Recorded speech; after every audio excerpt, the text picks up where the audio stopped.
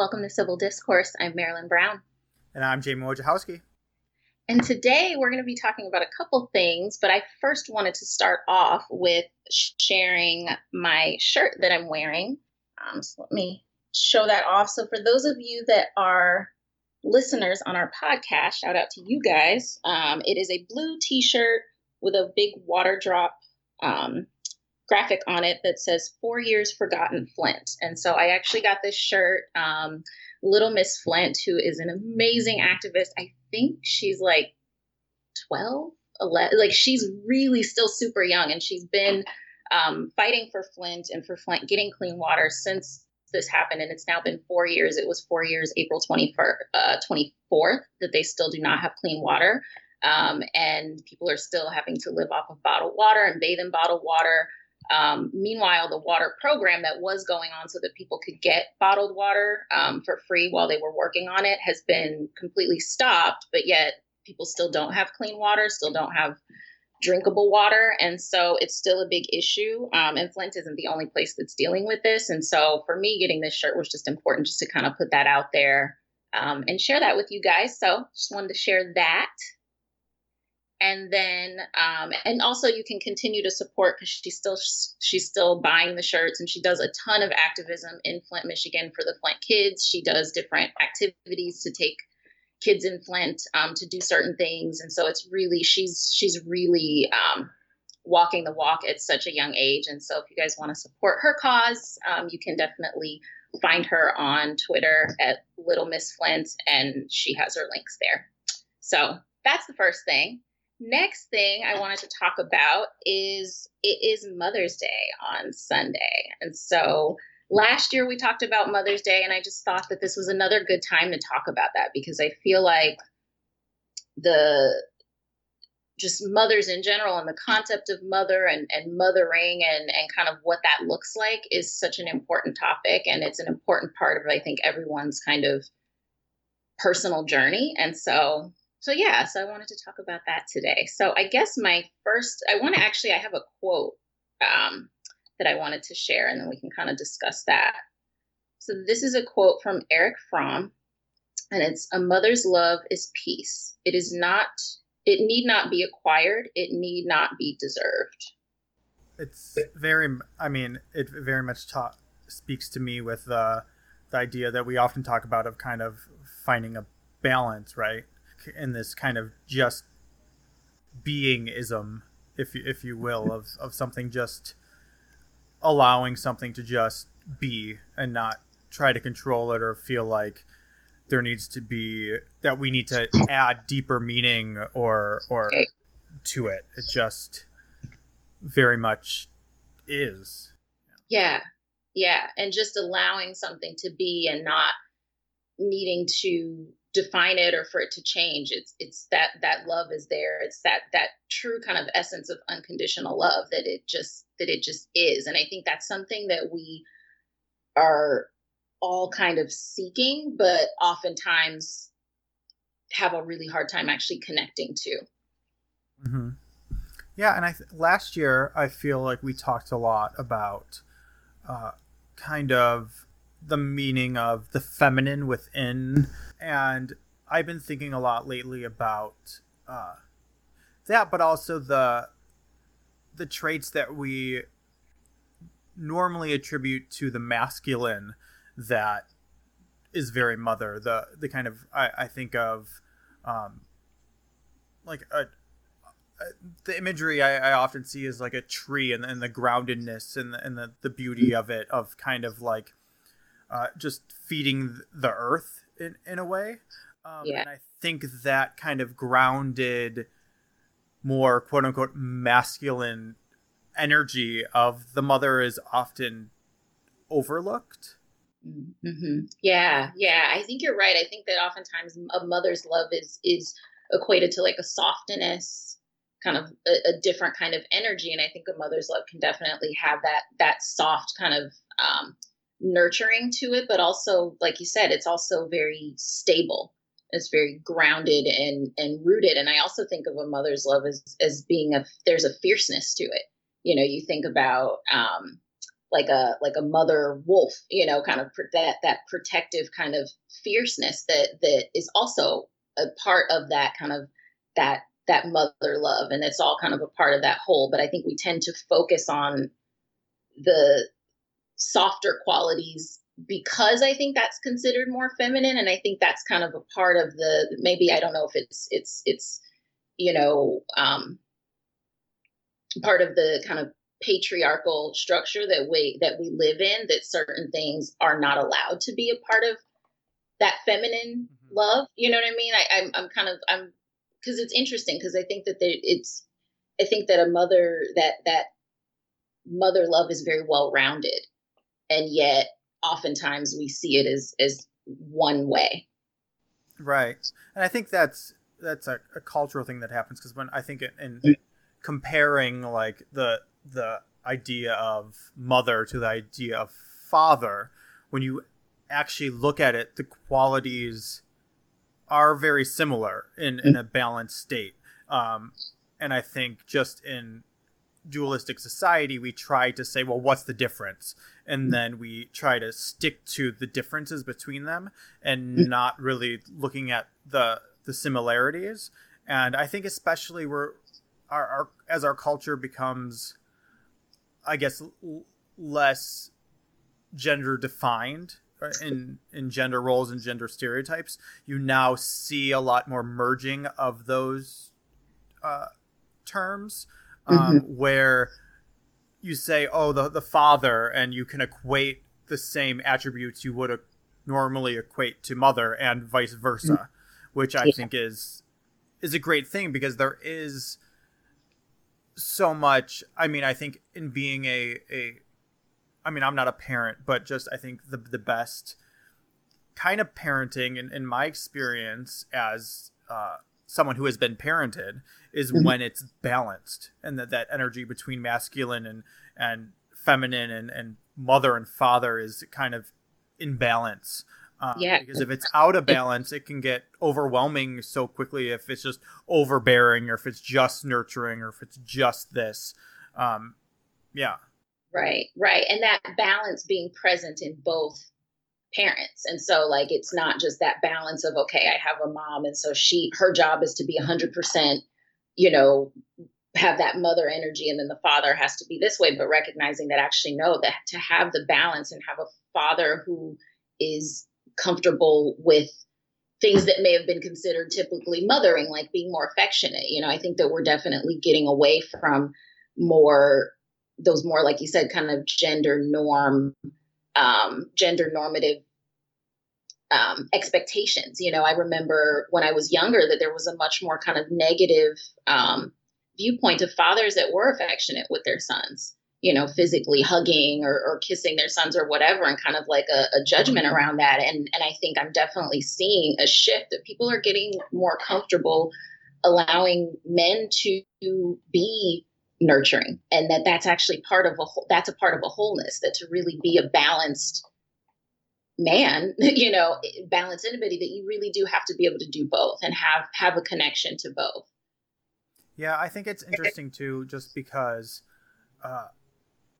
culturally, with there being so many single parents now, I think it kind of messes with the dualistic mindset of mother and a father, and there being defined roles.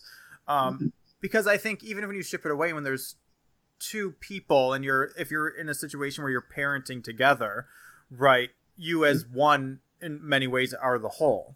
So not saying that the mother should be a certain way and the father should be a certain way in that dynamic, but as a couple, you can kind of figure out what your dynamic is, and if one person tends to be a little more nurturing, the other person may fill in where that person isn't naturally leaning or whatever. But if you're a single parent, I think you need to be able to, I don't think you need to be, I think there's a stigma around it that you are both parents. So I think it's becoming more accepting that you would have these stereotypical qualities of mother and father, if that makes sense.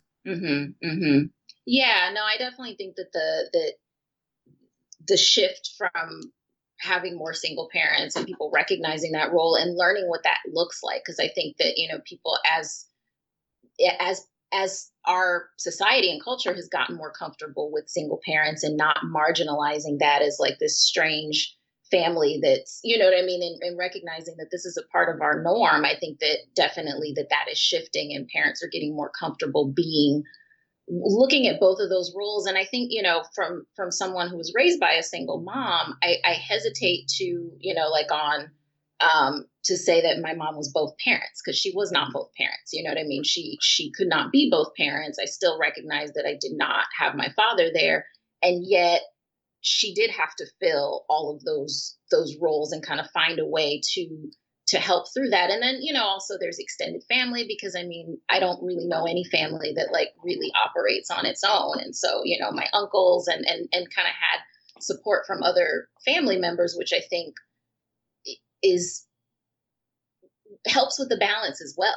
I think that like the more we kind of normalize that, like, actually it does take a village and everybody kind of does have different roles to play, and that it's really healthy for kids to have close bonds with different family members. I think that like that helps with more of the balance too, because you don't have to just look at one example. Because I think the struggle is that a lot of times if there's one example, if your father is very, very strict on gender norms and is very like maybe affectionate with his daughters, but not at all affectionate with his sons, it's hard, because for that son to learn how to then mother yourself enough to be healthy and kind of have, healthy relationships and stuff, you're going to have to learn that somewhere else.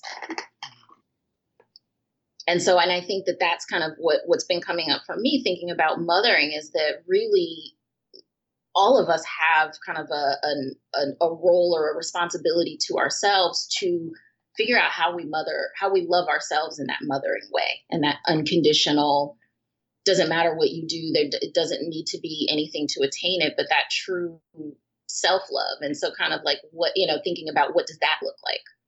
And also, how do you do that when maybe there was a disconnect in your own mothering, or that relationship, or not really having or the mother's not there anymore, kind of figuring out what that looks like. And so I think that's been a struggle for people, is figuring out how to love themselves in that way. A definition for the meaning of mother on I guess a more metaphorical level. As I do that, I always come to thinking about the things we label mother. And the interesting thing to me is that we, as a culture, tend to label Earth, one, feminine, and two, mother, the planet itself. And I think there's a idea that the mother, the feminine, is kind of life-giving, and then the masculine, or the father, is life-protecting. The lens in which culturally we see, when I try to break it down in very basic terms. And then it's just interesting to think of that quality of life creating beyond just creating human life, creating art, or anything that really can be created, has that mother energy behind it. Right. And yeah, I love that. And thinking about it in that way, because I think that like we're all mothers of something. Like we all, whether it like whatever you're creating, like you said, some piece of art, and you have to love it enough to be willing to bring it into the world and share it and put enough focus on it. And so I think it expands that idea of motherhood, I think, in a way that makes it a lot more accessible, and kind of recognizing that like motherhood is an energy, like it's a creative energy stream. It's not really just a physical, person or something. And so when we can kind of look at it that way, I think it expands people's experience of what it actually would look like to mother themselves, or to feel that connection to something in a mothering way. I talk to like friends who have, something big that they're working on, or a big project, and really feeling like this is something that I'm birthing. And I can definitely connect to that's that is a part of that process. Yeah, and I always try to, just on Mother's Days too. I mean, uh, celebrate my own mother and the mothers in my life, but also look at it and the big picture of kind of Mother Earth and the interconnectedness of the Earth. And when you think of it that way, it really is a celebration of everything, because the Earth is us and everything on it. So by celebrating the mother as represented by nature, it's really a celebration of that kind of interconnection that we all share, and that energy we all share. That energy that we share, and that energy that nourishes us all, that sustains all of us, and then nourishes all of us. And that's kind of that same thinking about, a literal mother, that at some point you were physically connected to your mother and being nourished by her. And now we're physically connected to the earth and being nourished by the earth at all times. And that's something that we're all connected, every living thing, every plant, and that's a pretty, like, when you think about it that way, it's like, wow, it kind of blows my mind. It's nice to think about it too, because I mean, in our current society, we're separated from that awareness, I think, a lot of times. I just think it's not, you don't think about it daily, of the connection to the earth, and that literally it is the planet that is nourishing us. It's very easy to kind of feel separate from it. So it's both humbling and very, I think, spiritual and very mindful to kind of just take some time to really reflect on that. At least it is for me. Yeah, I think that reflecting on that, I think, is one of the ways that, we feel less lonely in this world. There was a UCLA study recently came out that said, like, I can't remember the numbers right now, but that loneliness is up, that people are really feeling very, very lonely. And there's like a 30% increase in depression right now. And I think that loneliness comes from this feeling of really being disconnected, that a lot of us, it's like we're connected through the internet. We're constantly talking to people, but yet we're actually feeling very disconnected. And so I think that you're right, when we actually can find a way to, because I think it has to be an authentic connection for you, and whatever that is. So if meditating on it is what kind of brings you to that place where you can really kind of recognize that connection and feel it, then that's what works. But if for you, you need to go outside and like sit under a tree and, you know what I mean, and experience it that way. But whatever it takes for you to kind of remember that we're all connected to this planet and we're all being nourished at the same time, and that mirrors our family connections and our life, and kind of that really what I do does actually influence you, and how I show up in the world does matter to people that are thousands of miles away from me. I think that really can help combat that feeling of loneliness, and help kind of be a way to kind of be a salve on that. Yeah. And it's interesting too, though, the different ways you can do that, because we're talking about mindfulness or going out in nature. But for me also, I'm very intellectual, and science has really been able to do that for me. Really looking at science and learning new things, you see more and more of the interconnection and how things work.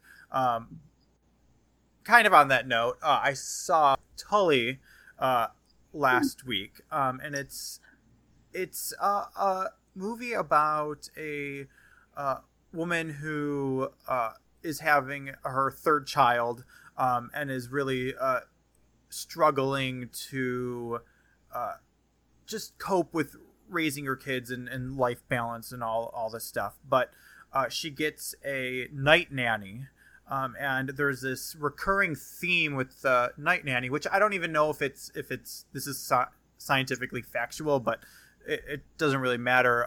One of the comments is about how she makes a comment about how when you give birth, the baby's cells stay within you for years.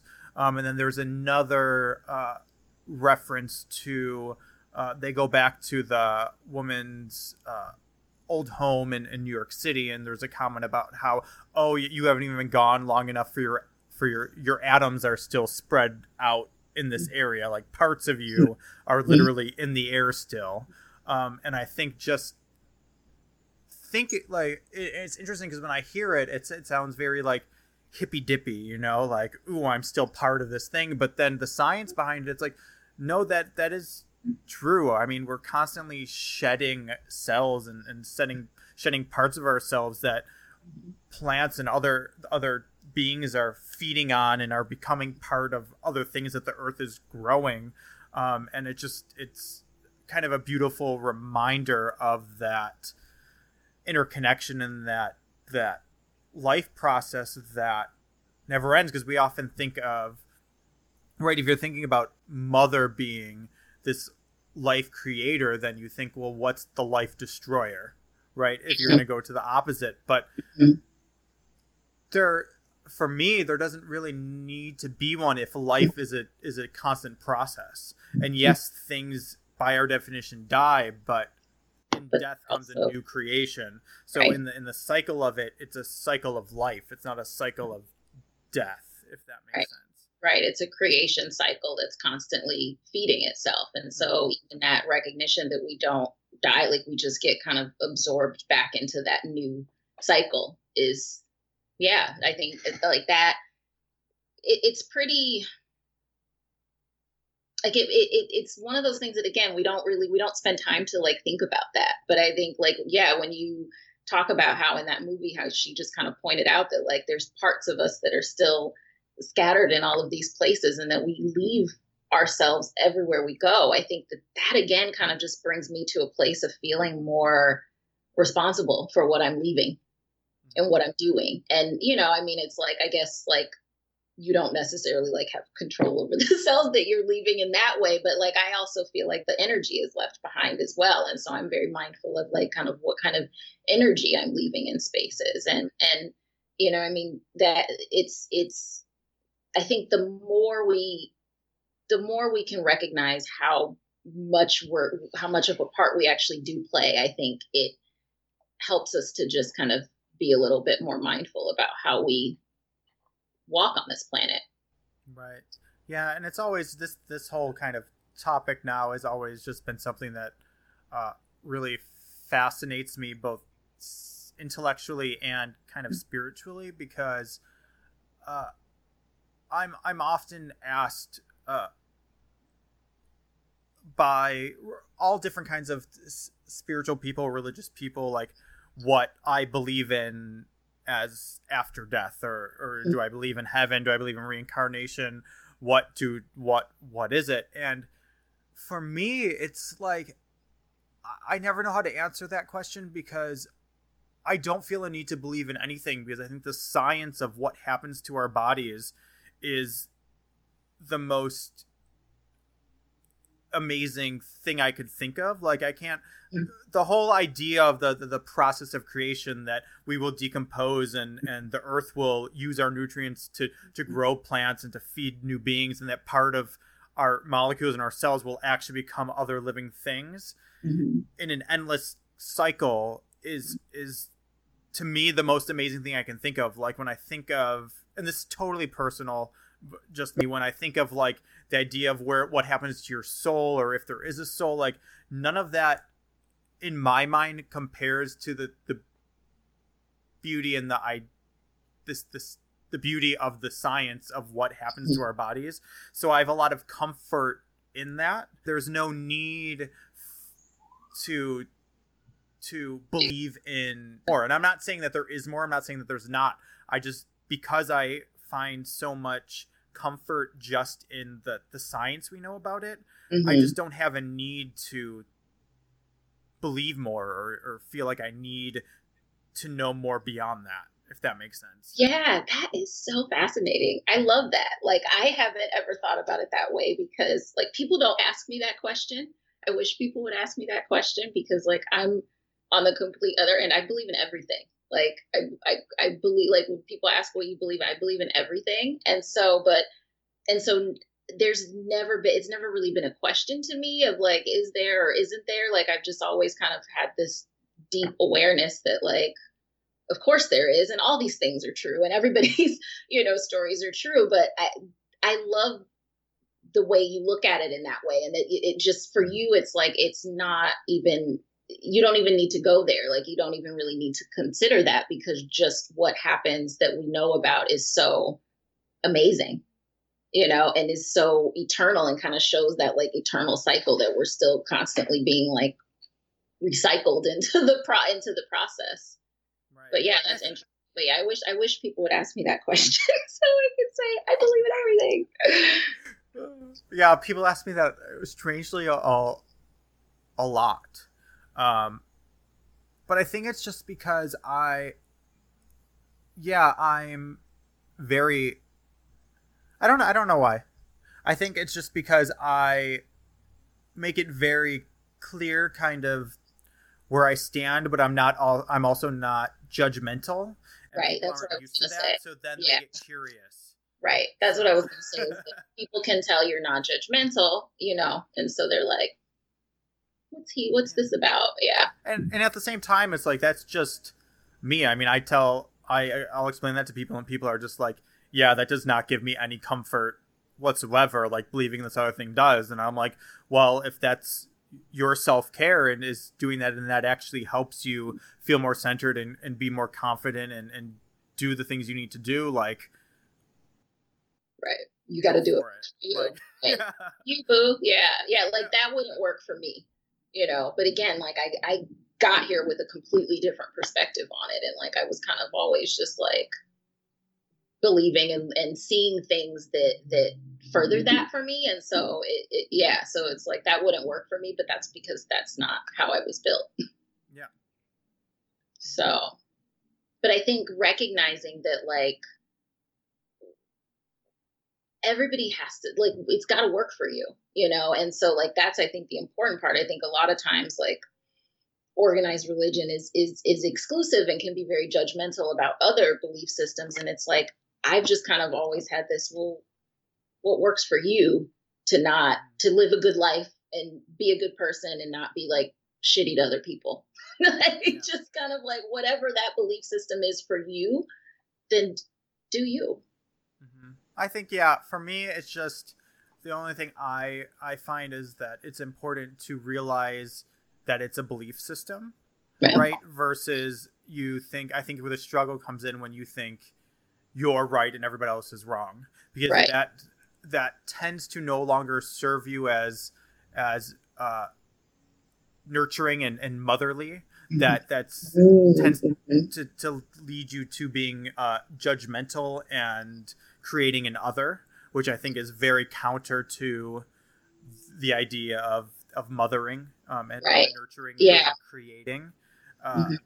Because I mean, all those things can exist together. Like the science that we can see can be there, and someone can believe something, another person can believe that, as long as we're all clear on, I don't know if you guys are right or wrong. I'm just saying, I just see what we can see, and I'm happy with that.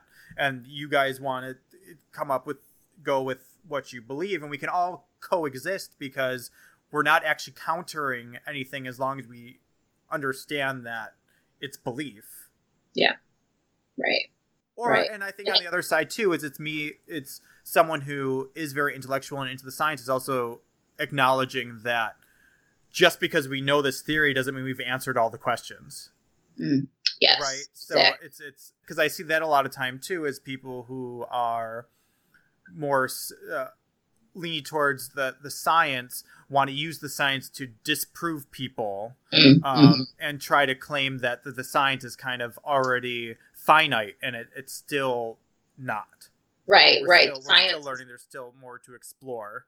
So, exactly. But yeah, the issue then comes with when people are presenting, I think, belief as fact, and then people who are more on the what you can see here side then come back with the facts and present them in a way that tries to negate what the believer is believing, even if it does or does not. So then there ends up being no communication. There's no nurturing. There's no anything. Right. It's just a fight.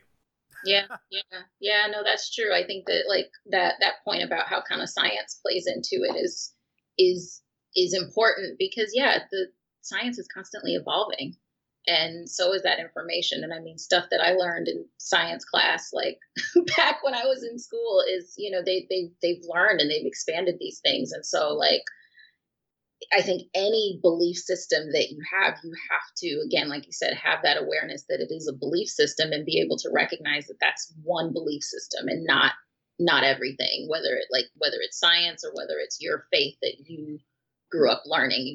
You have, having that awareness, which I think comes with mindfulness, and practicing that of having that awareness that that's one belief system and that that's your lens. And it is interesting to me that I find that the qualities that make a good scientist or intellectual is often the same qualities that for me, make a good believer, and that is there being a solid level of skepticism and curiosity. Mm-hmm. Because when you look at science, like science starts as a belief, and then you prove that belief, mm-hmm. right? And you do it over and over until, oh, this happens every time, so this is now fact. Mm-hmm. And it starts with belief, right? And I think it's dangerous on any level when you kind of double down and the belief there's no longer the curiosity within it, mm-hmm. because then it shuts you down, mm-hmm. to any other possibilities. Right.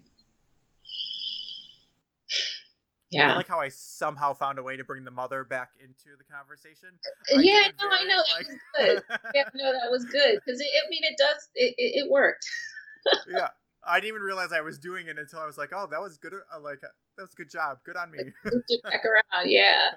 But I do think that, going back to how do we connect to that mother within ourselves, and how do we learn how to mother ourselves? I think that's something that, like, I feel like there's more of a, what's the word?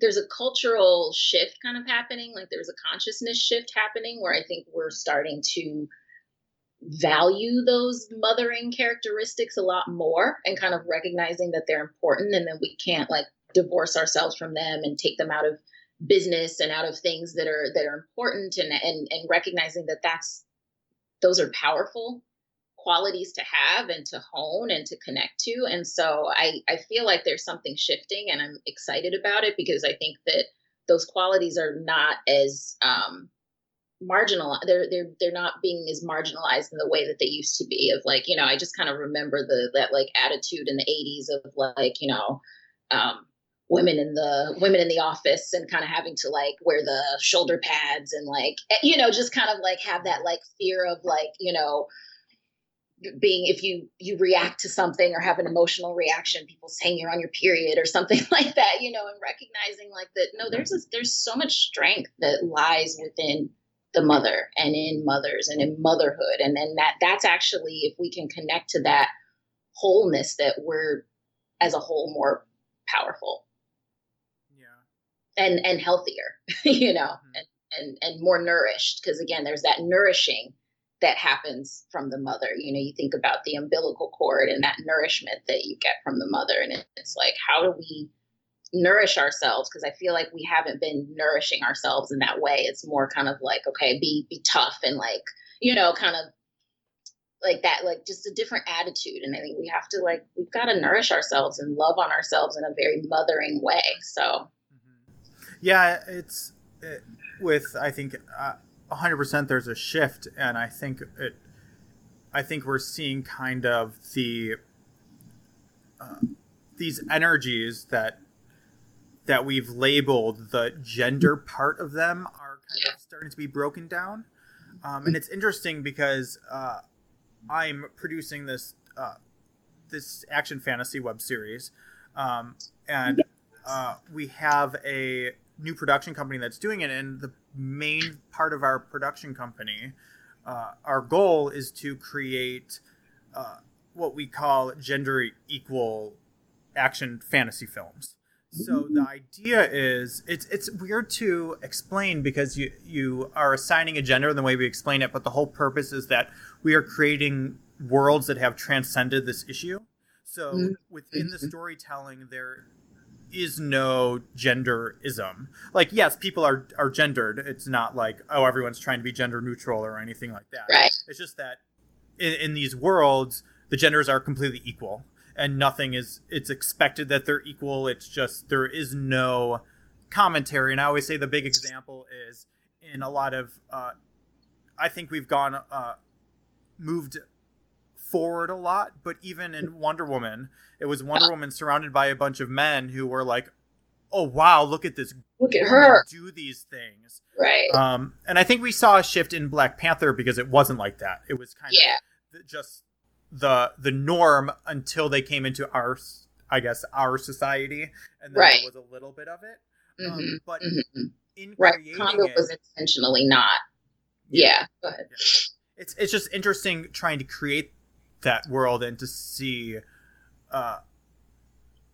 what that, to just think a while, because it's not the world we live in, of how that would look and what that means for how people interact, and how you build a character who is a gendered being, and how the energies and how they present themselves in an environment where they can really be whoever they want to be. Because it's also not just about women being equal to men. It's about men not feeling like they have to be hyper masculine and above women. So in it, men are able to also be free to express themselves in the way that feels natural to them.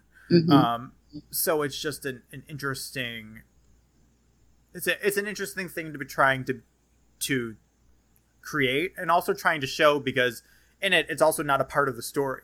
So it's not something where like we're making a statement about gender equality in our thing. It's just, okay, here's a story where there's these warriors who live in this world, and gender is just not an issue. Right. And so it's like, how do you take it, like, how do you make it not a part of it, but still you have to kind of look at how much it's woven into everything, and then take that out without making that what the story's about. Right. And I think too, it's interesting living in a culture where that is not the case, and seeing the things that people project on to things, because we've only released the first webisode, which is like 7 minutes. And it was so good, by the way. I have to shout. I'm glad you mentioned it, because you guys need to check it out on YouTube. So good. Yes. Trials of Ember. Yes. It's on YouTube, trialsember.com. Yep. Yes. So I'm like, because he's not going to shout it out. I'm going to shout it out. Yeah. It's just interesting, the reactions we're getting, because some people see it right away, and other people think that, we've actually had people think that it's too gendered, and that the roles are too stereotypical, which is interesting. But it's also, I can see why people would think that, because it's the problem. It's similar to what happened with Amy Schumer's movie, where people were outraged by the trailer. Have you seen this? I saw the trailers. This where she, like, what's it called? Like, it's the one where she's like, all of a sudden thinks she looks different than she does. She gets injured, and then knocked in the head, and yeah. So people were kind of outraged about when the trailer came out, about like, oh, you're trying to say that a woman only can think she's beautiful if she knocks herself out and has a concussion, and it's like, okay, well, you're making a judgment without even seeing the context of this full world they're creating. And when you see the movie, it literally has nothing to do with that. And when you see the movie, they never actually show what she's seeing in the mirror when she thinks she's beautiful. So people keep saying, oh, she thinks she's a supermodel, all these things. And it was like, yeah, but your biases are putting on her what you think she's seeing. You have no idea what she's seeing. And I think that's a huge point of the film. Mm-hmm. And that's kind of with ours too. It's like you see why these characters are the way they are because when you're introduced to their parents and their environment. But it's just interesting to see people like projecting their own biases onto something so early, which is, I think, I mean, we talk about that all the time, that's kind of what we love to do as a society. People's favorite thing. Yes, we love it. We love it. We see a little tiny bit and we're outraged. Yeah. So. It's just interesting in talking about, because when you have the whole point of me even bringing this up was, I think what makes it fun to create is we're open to talking about all these things for every character. So it's not like we're just talking about Ember and we're like, how do we bring the mother to Ember, and like all these feminine things where we're talking, well, if this is gender neutral, how do we make her have masculine energy, and how do we make her have feminine energy, and how do we balance it, or is it out of balance, and because of that it's something else? And the same with my character Cypress. It's not he's just this masculine warrior. It's how does he incorporate the feminine and express himself in a genuine way for what he went through in a world where he's not expected to be a certain way because of his gender. Right. He's expected to be a certain way because of the expectations of his role within the society, but not because he is a man. Right. And I think with that, like, I could see like that has to kind of come out more, because I mean, like you said, it was like a 7-minute, and so you kind of see that there's something different about the roles in it. But I could see how people could go one end or the other, because it's like you haven't really gotten enough of the characters to kind of see more of them. And again, like our intent, it's also interesting in just talking about it, because it's the hot button issue now, so everyone wants to talk about it. But it's weird in this because we get labeled as this female empowerment type thing, and it just and I get it when you're looking at it through the lens of our culture. It has a strong female main character, but in what we're trying to do, it's not female empowerment, because it's not. We're just telling a story about characters who are all strong and not defined by their gender. So to then define her by her gender seems kind of off what we're trying to do. But when you look at it through the cultural lens, it makes sense. So it's just very difficult. Yeah, exactly. That's what I was going to say, is that through our lens, that's exactly what happens. And so you see how like our macro lens distorts, even when, like, you look at it, even just, because when you were talking about that, I was just thinking about feminism in general, and the definition of feminism is not like women are overtaking men and like going to be more powerful. It's just equality. It's that women have the same opportunities and are not,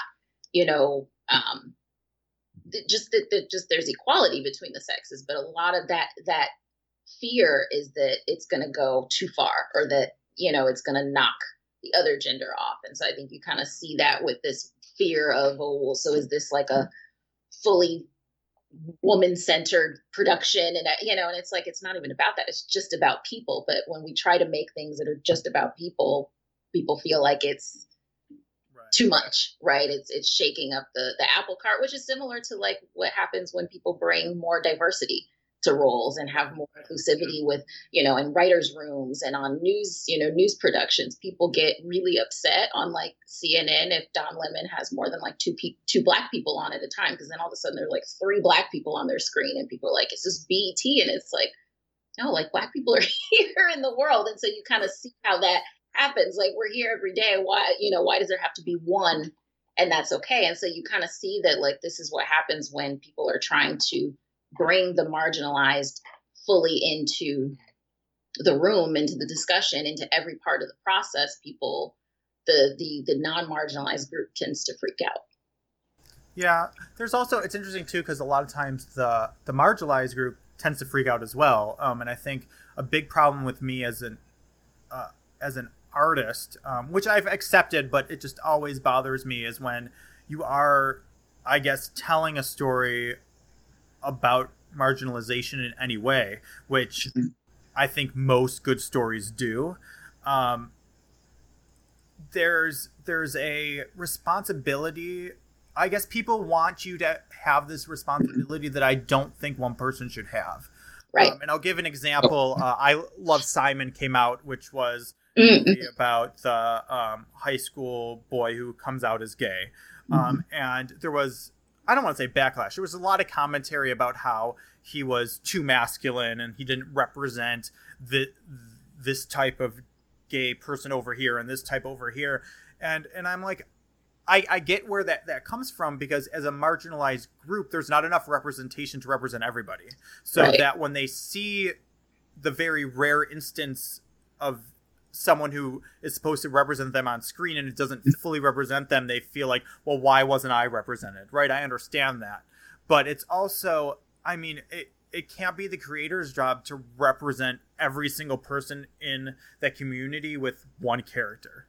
I mean, it's one character having one experience, like one human, like as often, any person. Yeah, go ahead. Right. And oftentimes it's coming from one person's experience or one person's story that inspired that. And so to kind of have that expectation, I think that you're right, that we do see that, but it's really not realistic. And people need to be responsible for telling the story that they're choosing to tell, but not kind of expected to tell everybody's, tell every facet of that story, because it's just not possible, but I do think that that's why we need more stories told. And that's why it's so important that we have multiple different, stories being told about different marginalized groups from different voices and different perspectives and different socioeconomic status and everything, so that we can start to see a more representative more representative media that people can like see themselves in. Yeah. And I think as artists, it's just important to fight through that, because that's my issue with the whole female empowerment thing. It's not that I necessarily don't care if it's labeled female empowerment or not. I'm telling the story I want to tell with my writing partner who's a female. But it's the idea that, if it's labeled that, we're going to have this responsibility to represent female empowerment, which is actually not the focus of what we're doing. Right. So it's often talking myself with like, if we're labeled that, that's that. And if there's noise, but that's not what we're actually trying to do. We're trying to write a story about this human where at times she's going to be incredibly weak. And at times she's going to be incredibly strong, because that's what a human is. And when we're attacked because we're showing a weak woman and on screen, and people think that she should be strong in that instance, is reminding ourselves that, well, this is just one person. It's not representing how every female would behave in this scenario. Right.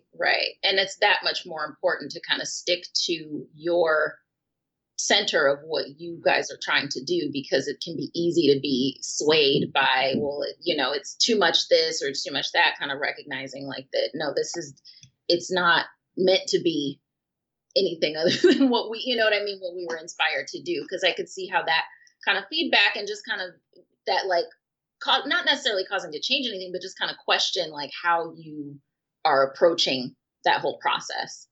And I think the discourse is, as an artist, I try not to let the discourse make me second guess myself, but I also appreciate it, because okay, so I made this episode where this woman is weak in this scenario and people are outraged. Well, now I hope, because there was outrage, someone else makes another film with a woman who behaves differently in that scenario, because that's what it should be. There should be 500 films of women going through a similar thing, behaving completely differently because they have different life experiences and are different, unique human beings. And then I think once we have that, then that demand or that expectation kind of goes away. Because you don't have that around white men in film. Like, oh, why that white dude respond that way? Like, right? Yeah, no, it's like white dudes in films get to be whatever kind of dude they want him to be. He's gonna be that dude. Yeah, that's true. We'll get there. Yeah, we're working on it. I really think there's like an artistic, creative revolution happening right now, where people are really like sharing more just more honest art, more authentic art, more diverse art. Like I'm so excited right now about like just the art that's coming out and what people are making. So yeah, I mean, it's just more accessible than ever to put your art out there and for people to actually see it. And I think that stops it from being overly controlled by corporations and powers that be deciding what the masses should and should not see, like it used to be. It just makes a big difference. As much like that, right? Yeah. Well, this discussion started with mothers, and then talking about art and creating, which again is a mothering process. Like art and creating something and bringing something into the world is like, you got to mother it and you got to love the heck out of that thing to like, you know, do it and complete it and share it. So yeah, and it's interesting because for the second webisode in it, we introduce our mother.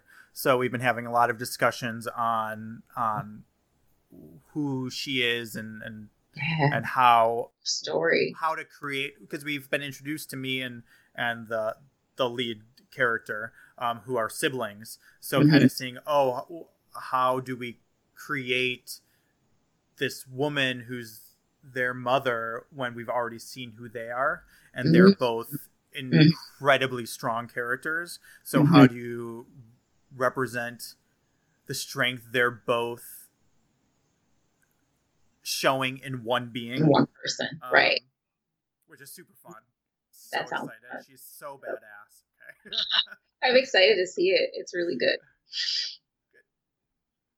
All right. Well, happy Mother's Day, everybody, to all the mothers out there and people who are either have their mother, missing their mother, whatever your relationship with your mother, just love on you on that day and really kind of keep that in mind. I think every day, like, how can I nourish myself? How can I mother myself right now? I think that's so important, and we all need that medicine right now. So I would say my homework is just to, on Mother's Day, no matter where you are and what your connection to mother is, just take a couple minutes to self-reflect on what it means to you, and how you can, I guess, expand mother out into your surroundings and into the world, and create more of that energy, because I feel like that's a type of energy that there's never too much of.